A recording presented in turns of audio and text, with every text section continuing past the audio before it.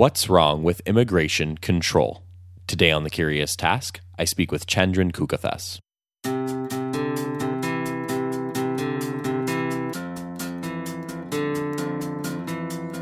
Welcome to The Curious Task from the Institute for Liberal Studies, where we explore economics, politics, philosophy, and other ideas from a classical liberal perspective.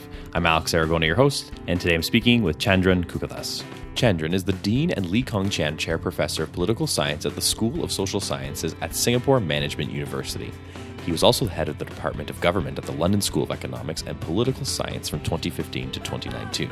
And he had previously served as the Chair of Political Theory in the Department of Government at the London School of Economics. Chandran is a noted author on liberalism, multiculturalism, and diversity, and one of his books, just published last year, is called Immigration and Freedom. That will form the basis of our conversation today. Chandran, welcome to The Curious Task. Thank you for having me. So, Chandran, we base each episode on a question and go where the answers in conversation takes us. Our question today is, what's wrong with immigration control? And I'd like to start first by setting up how you approach the issue overall, because you point out at the beginning of your book, actually, that there are some differences between the way you do it and the way others do. So I'll start by asking a question about the preface, actually. You say there are two origins to the roots of your book and your thoughts on the issue. There's political and social. Political, because you're troubled by the claims of state control. And I think a lot of our listeners will sort of understand that. We'll get into that a little more in a little while, but I think they understand that. But the philosophical part is what I want to stop on just for a second. Because you say you're unsatisfied by the contributions of philosophers writing about immigration, given their preoccupation with the question of whether states have the right to exclude or whether people have the right to move, and so on and so forth, and you go on. Can you explain first, before we get into all the great stuff today, why you have this philosophical dissatisfaction with the focus of many of the conversations around this topic? Yes, it's not because I disparage the contributions of those philosophers, and I think that there are questions to be asked about the obligations and rights of states and governments, just as there are questions to be asked about the extent to which people have rights to move. But I think disproportionate amounts of time have been spent on these questions without really, I think, devoting sufficient attention, philosophically speaking, to some other issues that I address in my book. One of these, for example, is simply the question of what exactly is an immigrant. I think the philosophical discussions have taken that question very much for granted, or the answer to that question for granted, just as that literature has taken for granted the very question of what is a native and what is the claim of those who are generally regarded as the host population to see themselves in a particular way. I think those questions are no less a part of the philosophical subject when we come to immigration than the questions of who has the right to move, what kind of right to move you have, what kind of right do people have to exclude. Indeed, I think one can't really address this other set of questions without engaging the prior question of what is the nation, what is the state, what is a native.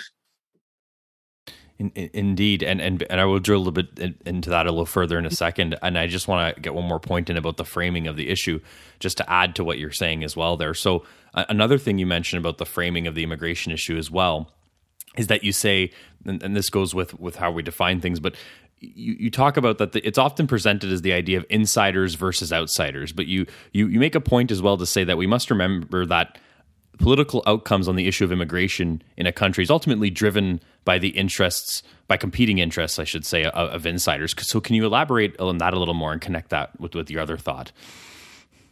Well, one of the things I want to address is the very question of what is an insider. You're quite right that the way the debate is usually framed is in the following terms. We, the insiders, have interests that should take priority over those of the outsiders. That is to say, whether it's citizens or nationals on the one hand and foreigners or would-be immigrants on the other. Now, this is fine if it's pretty clear what exactly is an insider or what is a national. But I want to say that this is actually not so clear. In part, it's not clear because the definition or construction of the insider or the national is in part dependent upon immigration rules or immigration regulations. It's not that it's obvious who should count as an insider. To give you a simple example, in the United States, if you're born in the country, you are automatically a citizen or eligible for citizenship. Now, this was not always the case. There are now people who think that it should no longer be the case, that simply being born in a country is not sufficient for eligibility for membership. This is the principle of jus soli, as it's put in Latin. The alternative principle, or complementary principle of jus sanguinis, suggests that if you're born to someone who's a native or a national, then you should be eligible for citizenship. But again, that depends on what's to count as a native or a national. Does that mean you've got to be a full citizen? Does that mean you've got to be yourself someone who was born in the country? And one of the things I'd like to point out in the book is that all of these things are historical oddities. They've varied across time. For a long time in the United States, for example, if you're someone of color, you're simply never eligible for citizenship. You could never be a native or a national. Moreover, if a woman married a foreigner, she lost her American nationality, though a man would not. Later on, in the early 20th century, the laws were changed so that if a woman married an outsider, she wouldn't lose her American nationality, provided that outsider was someone who was eligible for American nationality. That meant that that person could not be someone of color. So all of these things have changed radically over the years. It's not until 1983 that a British woman could pass on her nationality to her children if she married a foreigner. That's pretty recent. So all of these things make it important that we get a little bit clearer on what exactly it is to be a native or a national as against a would-be immigrant or a foreigner. And one of the things I want to say is that the first step in immigration control actually is classification. What we do through immigration control is not a simple matter of saying, okay, what do we do to protect the interests of the native population? What we do with immigration control at the outset is decide who counts as the native population. Well, if that's the case, the whole debate on immigration, to some extent at least, begs the question because it presumes what is at issue. It presumes that we already know who the natives are. And I want to say, well, actually, this is what we're debating.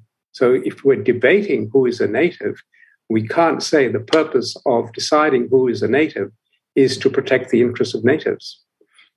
And I think that's a philosophical question that needs to be addressed. And I think it's got to be addressed before you start asking questions like, what are the rights of natives? What are the rights of outsiders?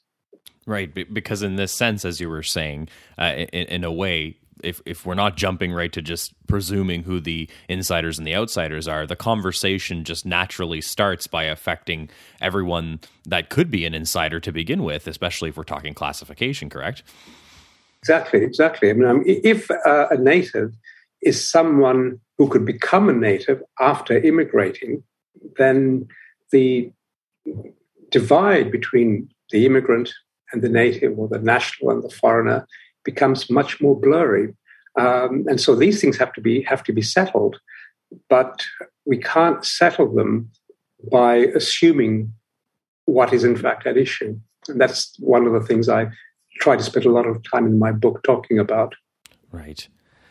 And I actually want to bring another point in here on this exact note, because you do talk about towards the beginning of your book and say that at the end of the day, of course, all this is important, but one of the underlying problems with a lot of the discussion and framing is the idea that people are encouraged to look at each other as sort of like members of a country, and that this is ultimately you don't say it in exactly this way, but this is the sentiment. You say this is ultimately an overrated and dangerous perspective, especially if we're going to start talking about freedom and what it means and how it affects those kind of principles and values. So can you sort of get into that as well too, like why it troubles you that people start thinking of this process of classification, then members of a certain thing, and continue from there? Yeah.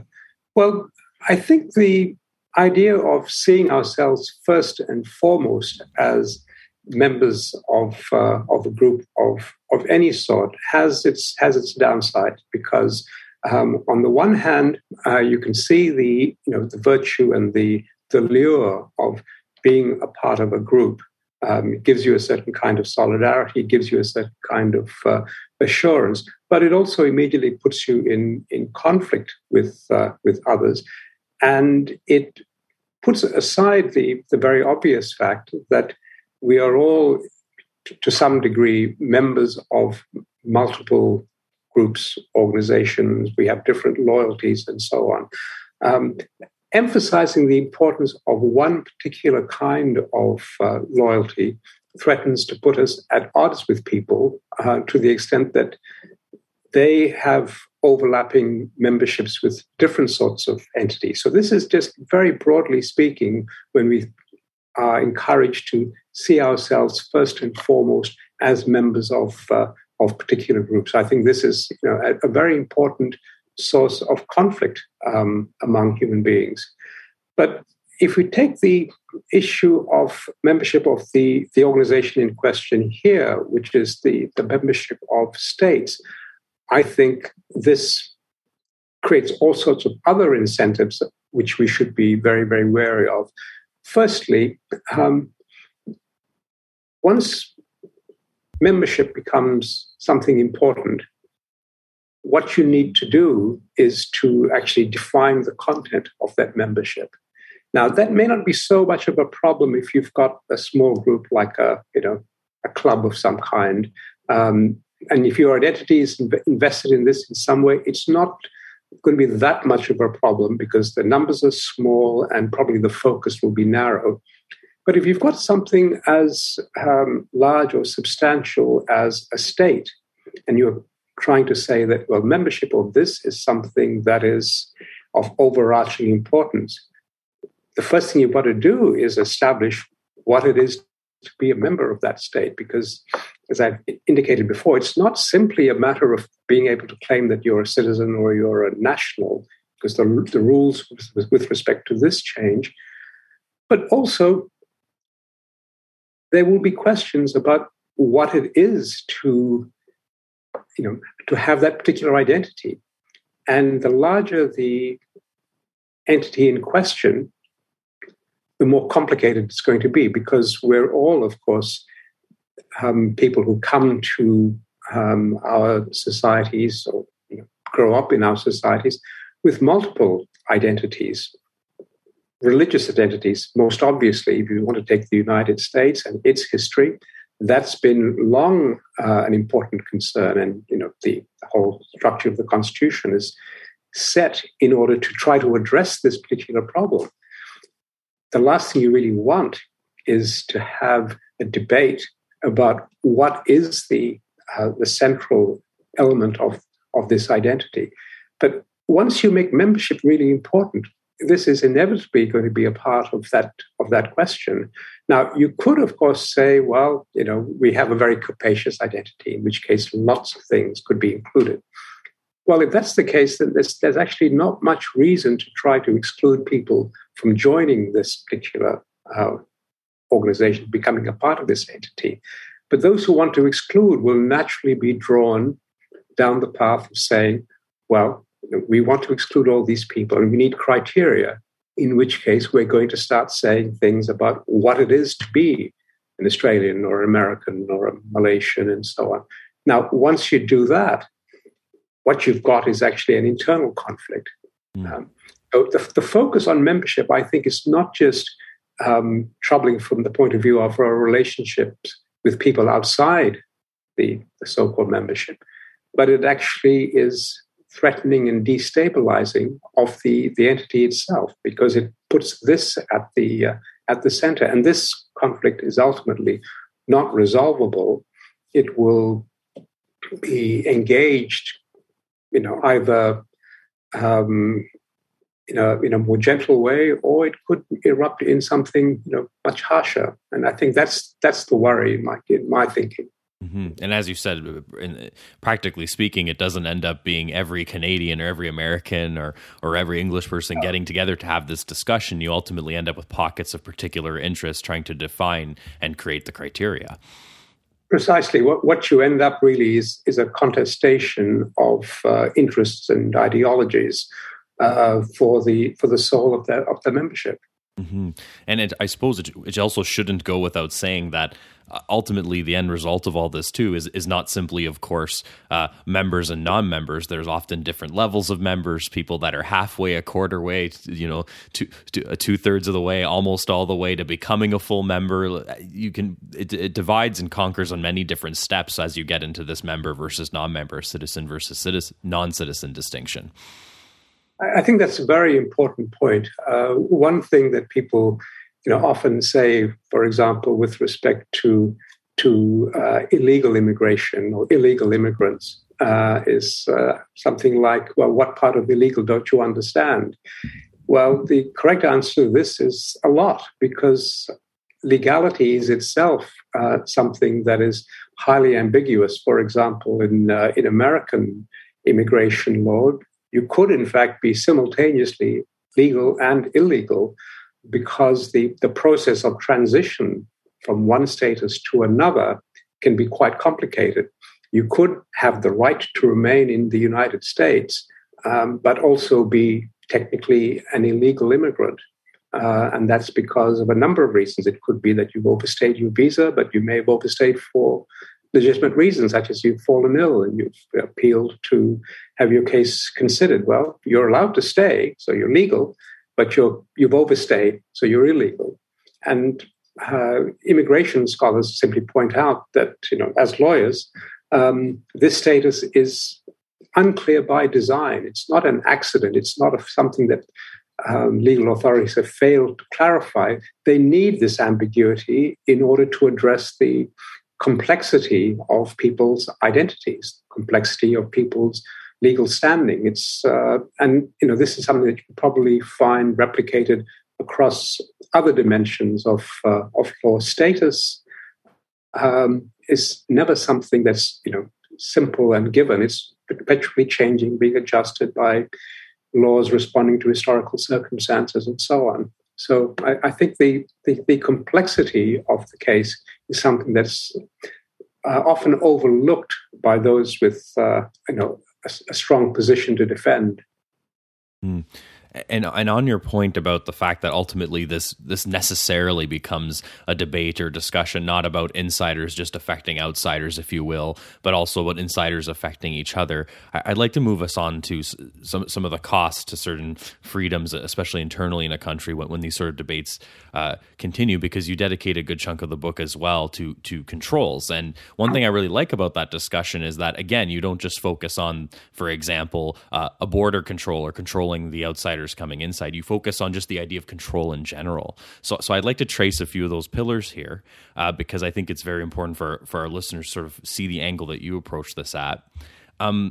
One of the sections in this area of the book, you basically title and then explore immigration law and social controls. And I would like you just to explore for a couple minutes here how you see immigration law and immigration controls and the overall discussion of immigration actually parlaying itself into the overall idea of social control in a country, for example. Sure.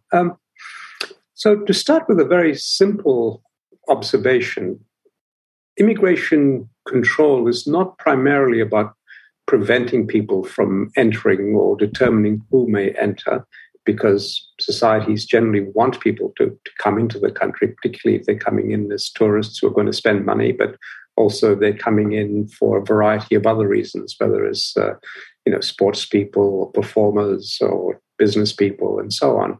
So immigration control is very much about controlling what those people who are entering a country or in the country but not classified as nationals, what they do. Okay? But in order to control them, what's necessary equally then is to control your own citizens, because they're the ones who are most likely or all too likely to trade with them, to recruit them, to hire, to teach them, to do business with them, or to have more subtle relationships with them of friendship or even love. So you need to control that part of your population that's going to rent their properties to these people or going to sell to them and so on. So inevitably, what immigration control means is that you're going to have controls on your own citizens. Most obviously, there will be controls on your employers, slightly less obviously, but I think not difficult to understand. There will be control on institutions like schools and universities. There will be controls on banks. There will be controls on landlords who will have to check the immigration status of the people that they're letting their properties to, and so on. But I think there are also even more subtle implications for the relationships that have to be controlled.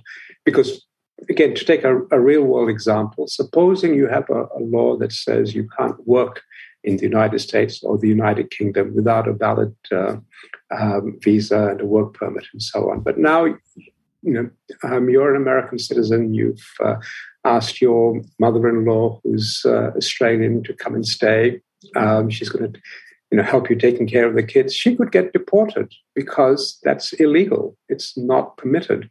And there are numerous cases of this, and I cite a few of them in the book, because these relationships aren't always simply straightforwardly transactional.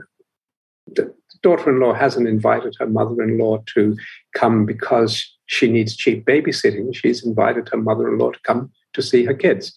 Let me give you a slightly different example. Every year in the United Kingdom, about 20,000 people, British citizens, are unable to reunite with their partners because they're not wealthy enough to sponsor their foreign-born or foreign national partners to come into the country. There is a threshold of about £20,000. You need to have that income in order to sponsor your partner. So if you go overseas, you meet someone, you fall in love, you get married, you want to bring your partner in, you can apply to do this, but you can't do it unless you meet a certain threshold. Now, I think the US is less harsh on this because US citizens have slightly stronger protections in this regard than British citizens. But these are all personal relationships that are affected by the fact that immigration control is in place. And it's there, to address certain sorts of concerns, but there is a kind of fallout with respect to other things. And I think there are also further ways still that governments' attempts to control immigration rebound onto the population of the countries in question. One thing I point out in the book is that between about 1930 and 2000, the United States deported about 1 million of its own citizens, not foreign-born people. It deported about 2 million people over that time, but 1 million of those were American citizens. Now, they obviously deported them by mistake, but the reason they did this was that they were pursuing other goals with respect to immigration. Now, one of the things that makes it complicated is that it's not easy to identify someone as an immigrant.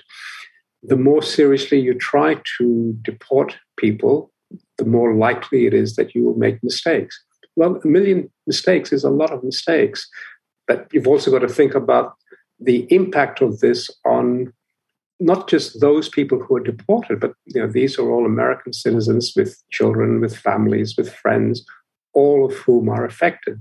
And bear in mind that this continues to happen. There are literally thousands of American citizens who are deported every year by mistake. There are tens of thousands of American citizens who at any one time are sitting in a detention center while their status is determined or settled. But they're American citizens. They're still there and they're still in detention. Now, you could say, well, okay, this is a cost that you must have to pay, a personal human cost, in order to have immigration control.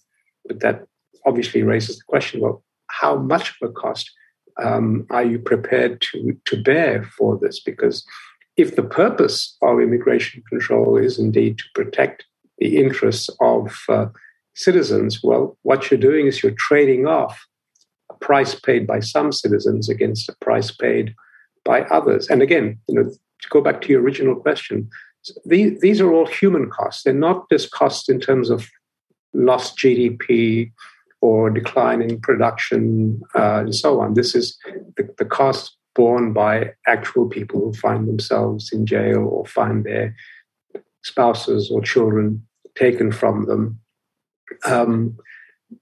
simply because the more seriously you pursue a policy of control, the more you will have to expect a certain amount of fallout that affects everybody. And underlining the point of everybody, right? Because as you said, that control ends up sort of spreading itself out around, again, not just to, as a wall, block outsiders, for example, but sort of like as an umbrella over the whole population. Yeah.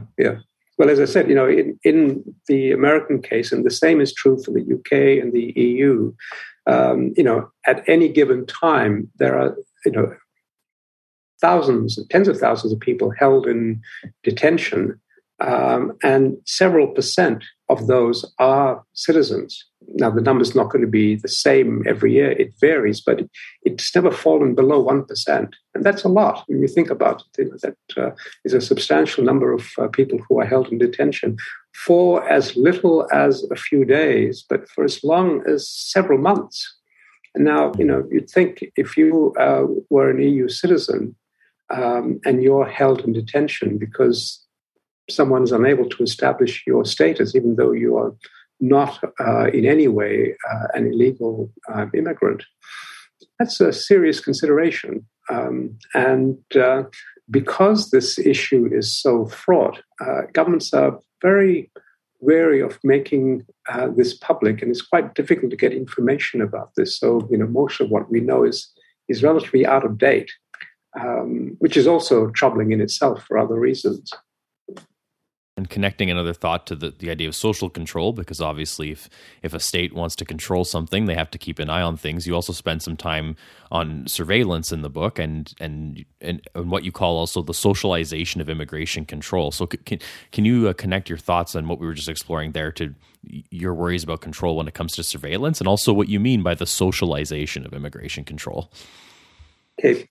So the socialization of it, I think, is an extremely important and underappreciated point. And maybe I could address this by giving you a fairly dramatic sort of example. And this is the case of Australia's response to illegal immigration, particularly immigration by people who want to claim refugee status, and especially, more importantly still, if they try to claim refugee status by coming to Australia by boat, which they're perfectly entitled to do under international law. They are entitled to make an application for asylum on landing.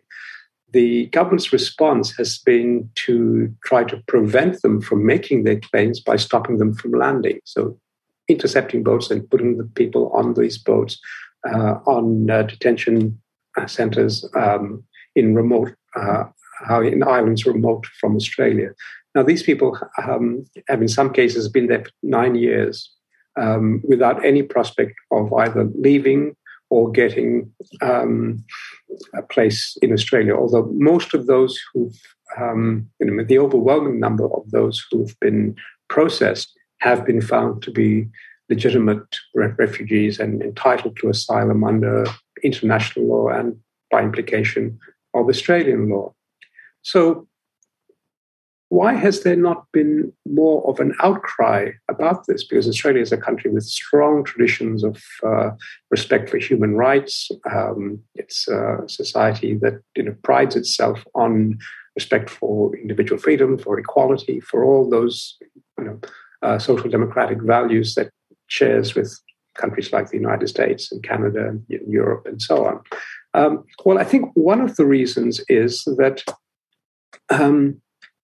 governments and also those who are skeptical about any kind of immigration have wanted to push the idea that there's nothing to worry about here. Even though there are really horrifying stories of tremendous cruelty, hardship suffered by people, there are reports of substantial suicides, of mental health issues suffered by children. It's something that's very difficult for an ordinary citizen to simply accept and deal with. So the solution to this disquiet that you might encounter among citizens, or that you might create among citizens, is to try to get them to be used to it. You need to change the narrative. You need to say something that makes people okay with all of this. Okay, so maybe you'll do this by demonizing the people who are seeking asylum, calling them illegal, calling them people who are jumping the queue, even though there's actually not a queue for them to join. You might say that they're actually not refugees, but really economic migrant. Again, something that's not true. You might try doing something like demonizing the people smugglers, so-called. But even that is something that's extremely complicated, because it's hard to see what's wrong with the job that a people smuggler is doing if they're actually getting people who are refugees, and genuinely so, to a place where they can claim asylum. But what you do is you change the narrative. Well, what you're in effect doing is trying to desensitize the population to injustice. This is what the socialization involved. So I think as citizens, what we have to ask is, do we really want to be turned into these sorts of people? Do we really want to be turned into people who can be indifferent to the lives of others? Because our indifference is critical for the success of the policy. So in that respect, the victims include us, but we're victims not because we're somehow disadvantaged. We don't lose anything, but we're victims in the sense that it's turning us into different kinds of people. It's turning us into people who will be okay with saying, look, I'm indifferent to those things that are taking place in my name. And I think this is a serious moral question. And I'm struck by the fact that, it's very difficult to respond and reject this view without actually then wholeheartedly embracing policies that, I think for most people in their heart of hearts know it's not right. I mean, it can't be right to engage in acts of cruelty. It just simply cannot be, certainly for countries in the liberal democratic world. That's actually an excellent place to take our break. So we're going to do so right now. Everyone, you're listening to The Curious Task. I'm speaking with Chandran Kukathas.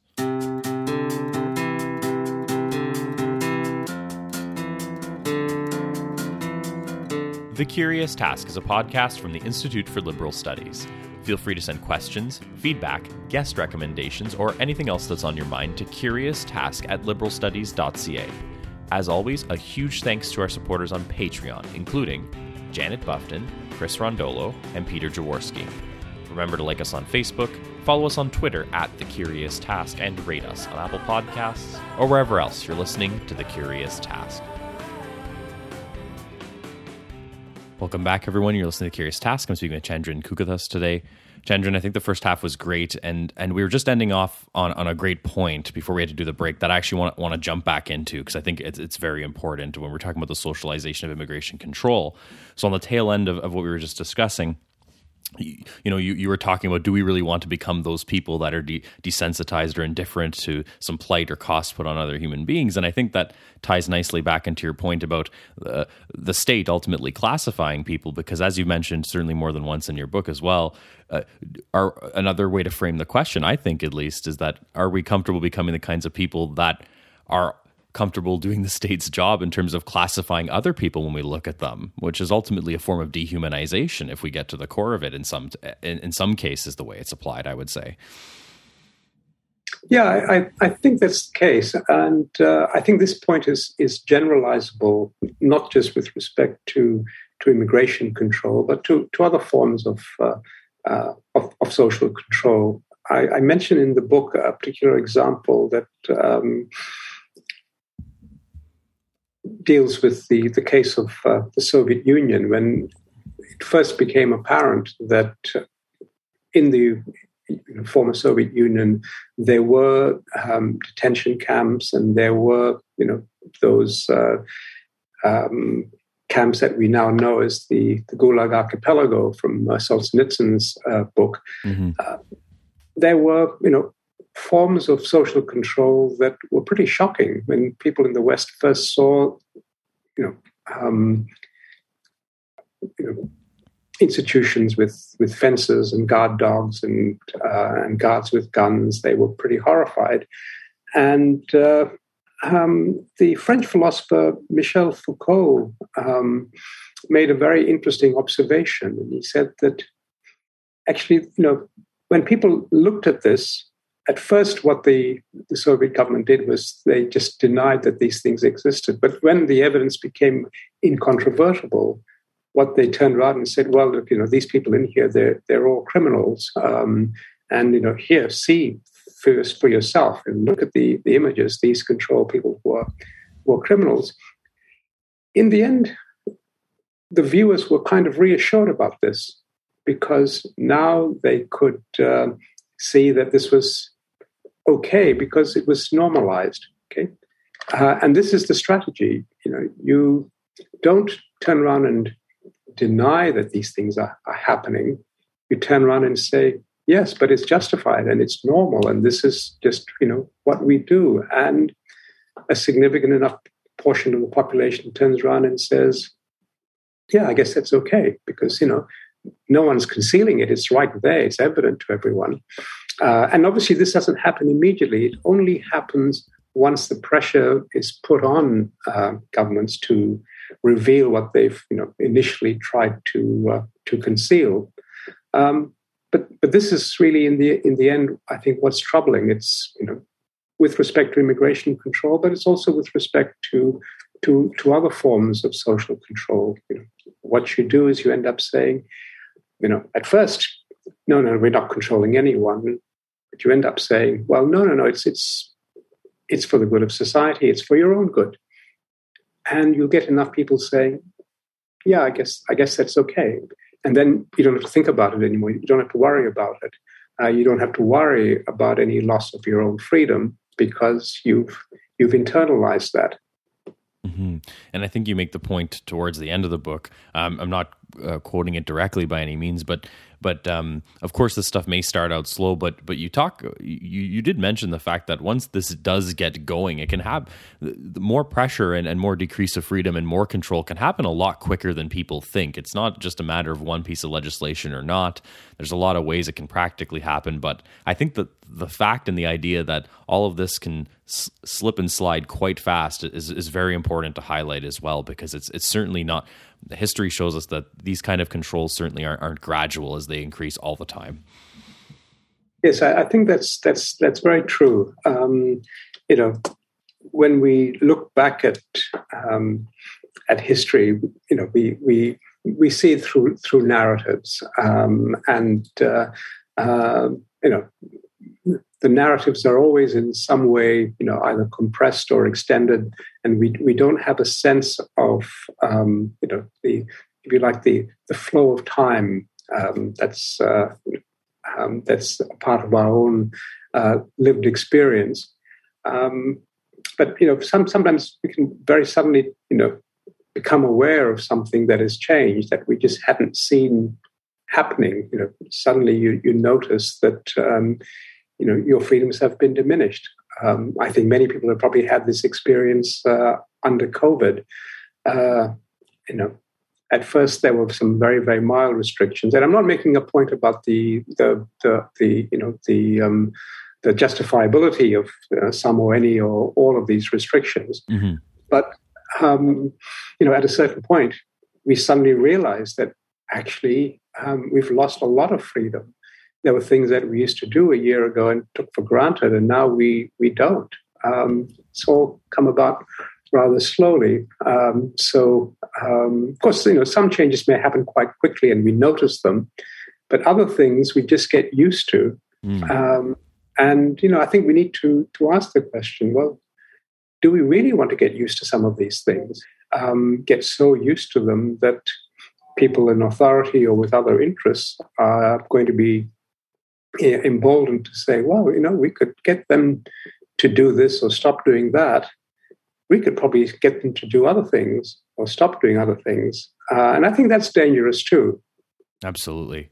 And as I look at the clock here and we head to the last swing of our time together, I want to shift gears just a little bit and tie something into what you were saying before too, which is there is a narrative that the state or people that are proponents of this kind of control will create, as you said, to justify what's happening. And there are many different arguments for this.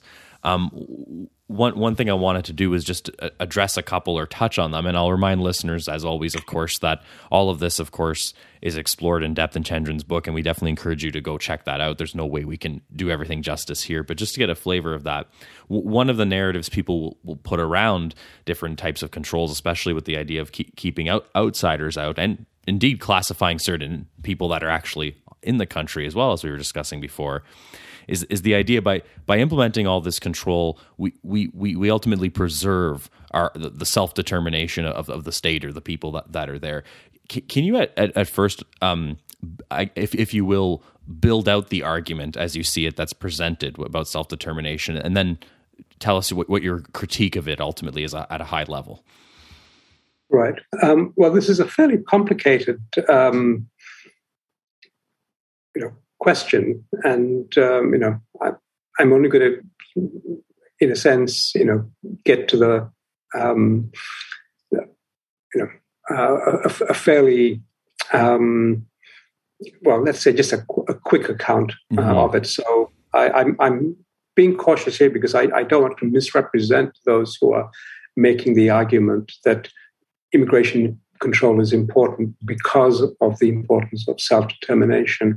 But essentially what people are concerned about is that they, as members of a society, as citizens of a state, whether it's the United States or Britain, retain a certain amount of control over their own society. They think that they should be determining the direction and the future of their country, rather than let that be determined by somebody else. Now, you can see the obvious attraction for this in one way, because you might say, well, I'd rather that I and my fellow citizens determine the direction of the country, rather than, say, have that determined by some other people, by a foreign power, for example. This is why states around the world in the post-colonial era, sought independence, because they did not want to have their futures determined by others. Okay, so far so good. That makes a certain amount of sense. But the other part of the claim is that, so therefore, we collectively have to have control over the direction and the future of the country. And what I want to say is that, well, this part of the equation is not so easy to defend, because there are two problems. One is, to what extent can you actually control the future of your own country? And secondly, who's going to be doing the controlling? Okay? So to take the first part, it's very difficult to actually get control over the direction of your society, because there are simply too many forces at work in the world.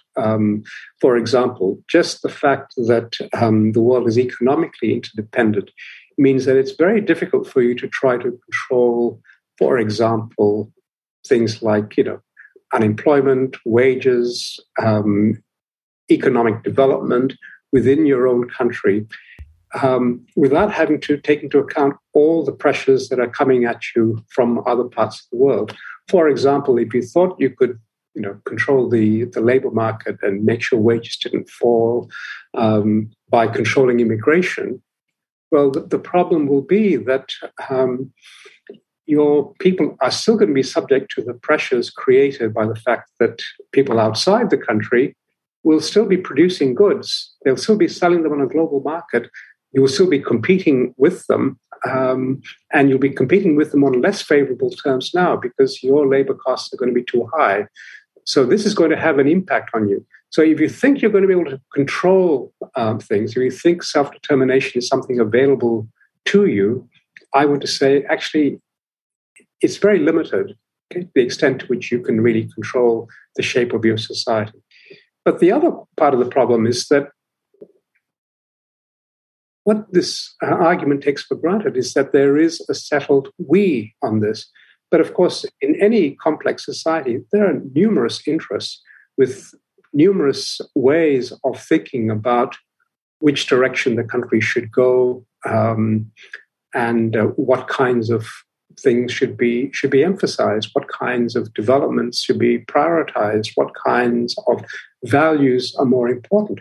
So when someone says, well, what we want is self-determination, that's fine if the identity of the self is unambiguously clear. But of course, that's not clear at all. As we started off our conversation talking about, the society is made up of numerous people with different interests, with different desires, with different life goals, and so on. So in order to have self-determination, what you're going to have to accept is that some people are going to be doing the determining at the expense of others who are going to have to be carried along either willingly or unwillingly.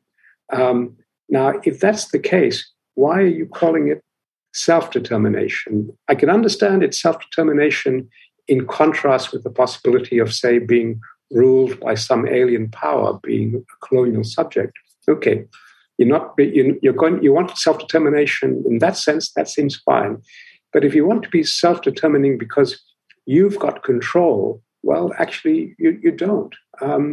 And I don't want to overstate this, but what I'd like to do is persuade people that this is not a powerful argument, because the argument conceals all kinds of difficulties and complexities, which really undermine the plausibility of the claim that what we're doing is, to use a popular phrase, taking our country back. Well, who's doing the taking? It's not everybody. Right. And it seems to me that the same problems apply when people will talk about, for instance, preserving a cultural and the cultural integrity or the cultural identity. Again, if we look at the actual people that we can even call perhaps insiders of a certain country, it would be hard to put our finger on, for example, what the dominant, or I shouldn't say dominant, what the culture, if you will, the one culture is. In many cases, you simply can't do that.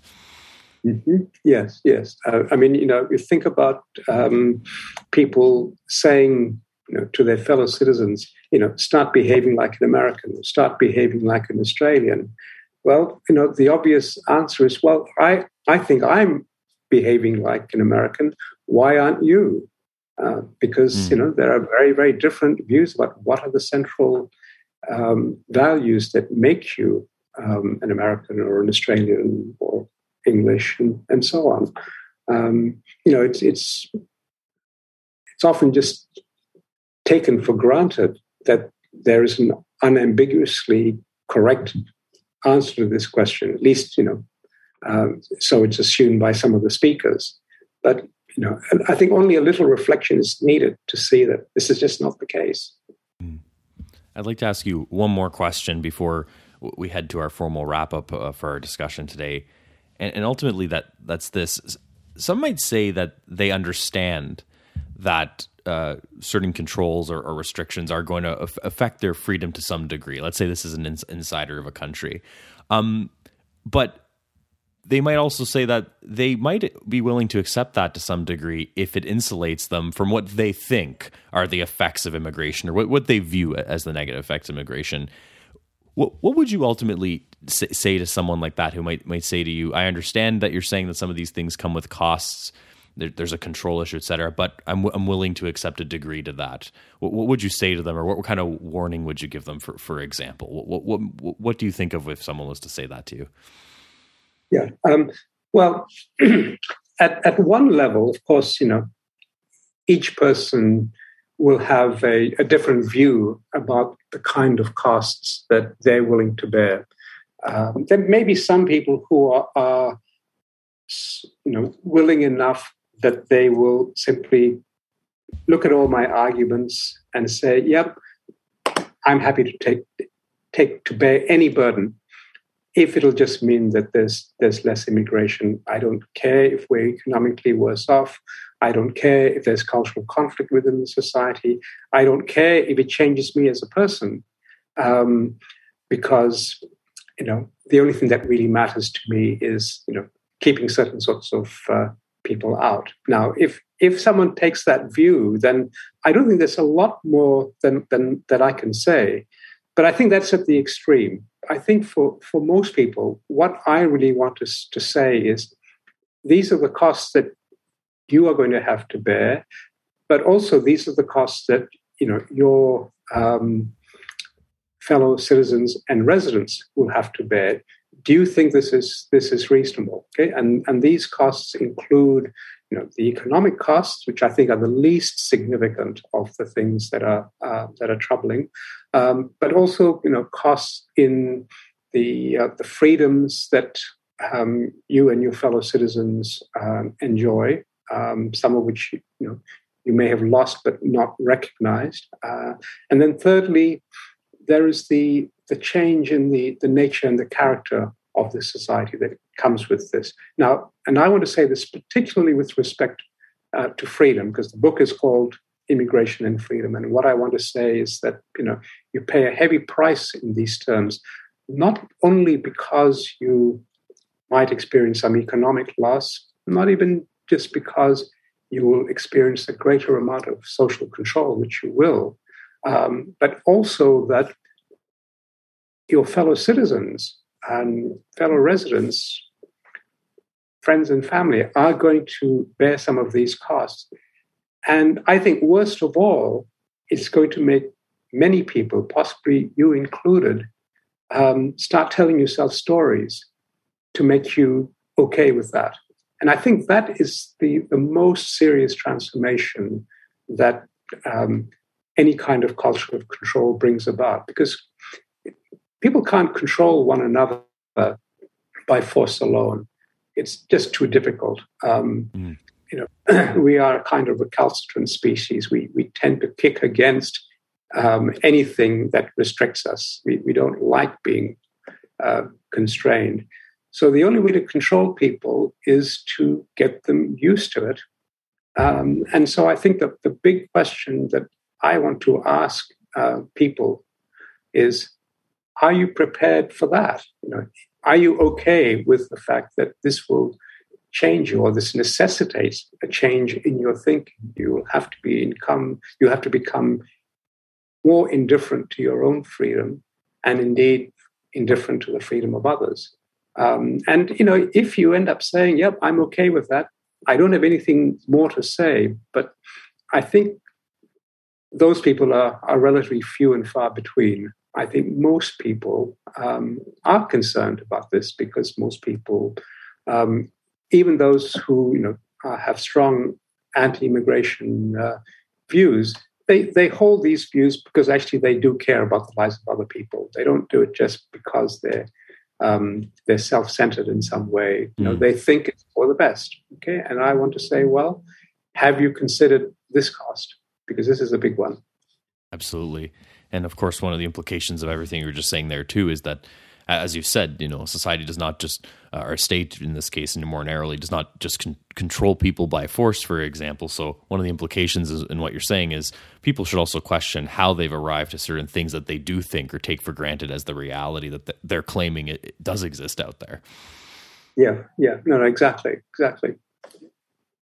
Chandran, I'm going to move us ahead to our formal wrap-up here. There was a lot more we could certainly cover, but time does fly on this topic, and we've already covered a lot. So let me say to you, since we've talked about so much, and I always want to make sure that the guest ultimately has the last word in each of our episodes, so I'm going to give you the opportunity to bring everything full circle and put a finer point on everything. So the official last question of the episode is for the wrap-up. What do you hope are the main takeaways for someone listening to here on what is wrong with immigration controls? In other words, if you wanted someone to take away one or two or just a few takeaways from this conversation, if anything, from everything they've heard you say, what would you like to leave them with?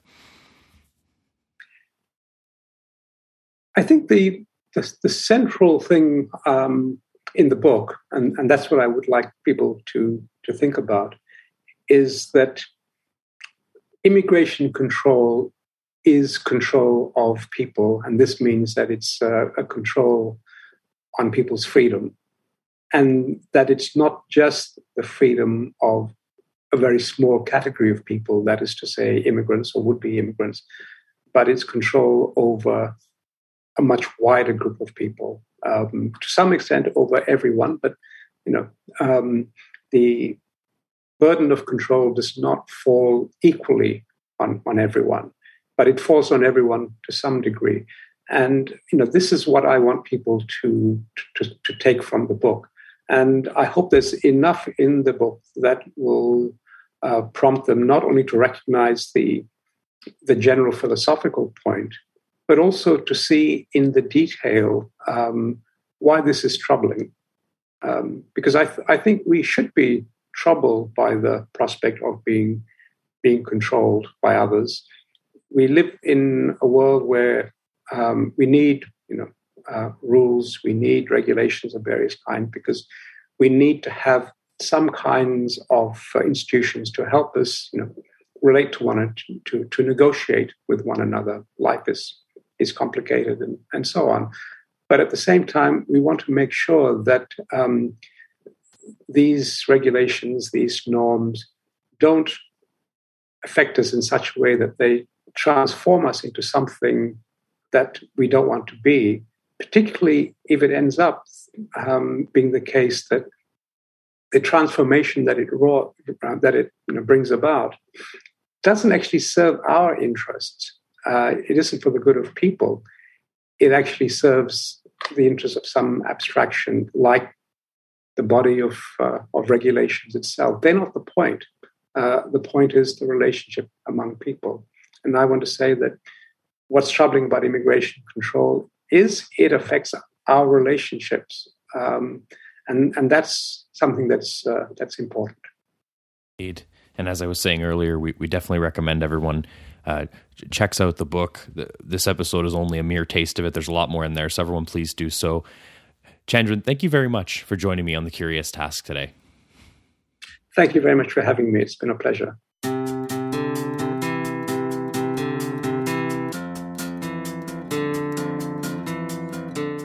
The Curious Task is a podcast from the Institute for Liberal Studies. This episode was produced by Alex Aragona, Sabine Elchidiak, and Eric Seguin.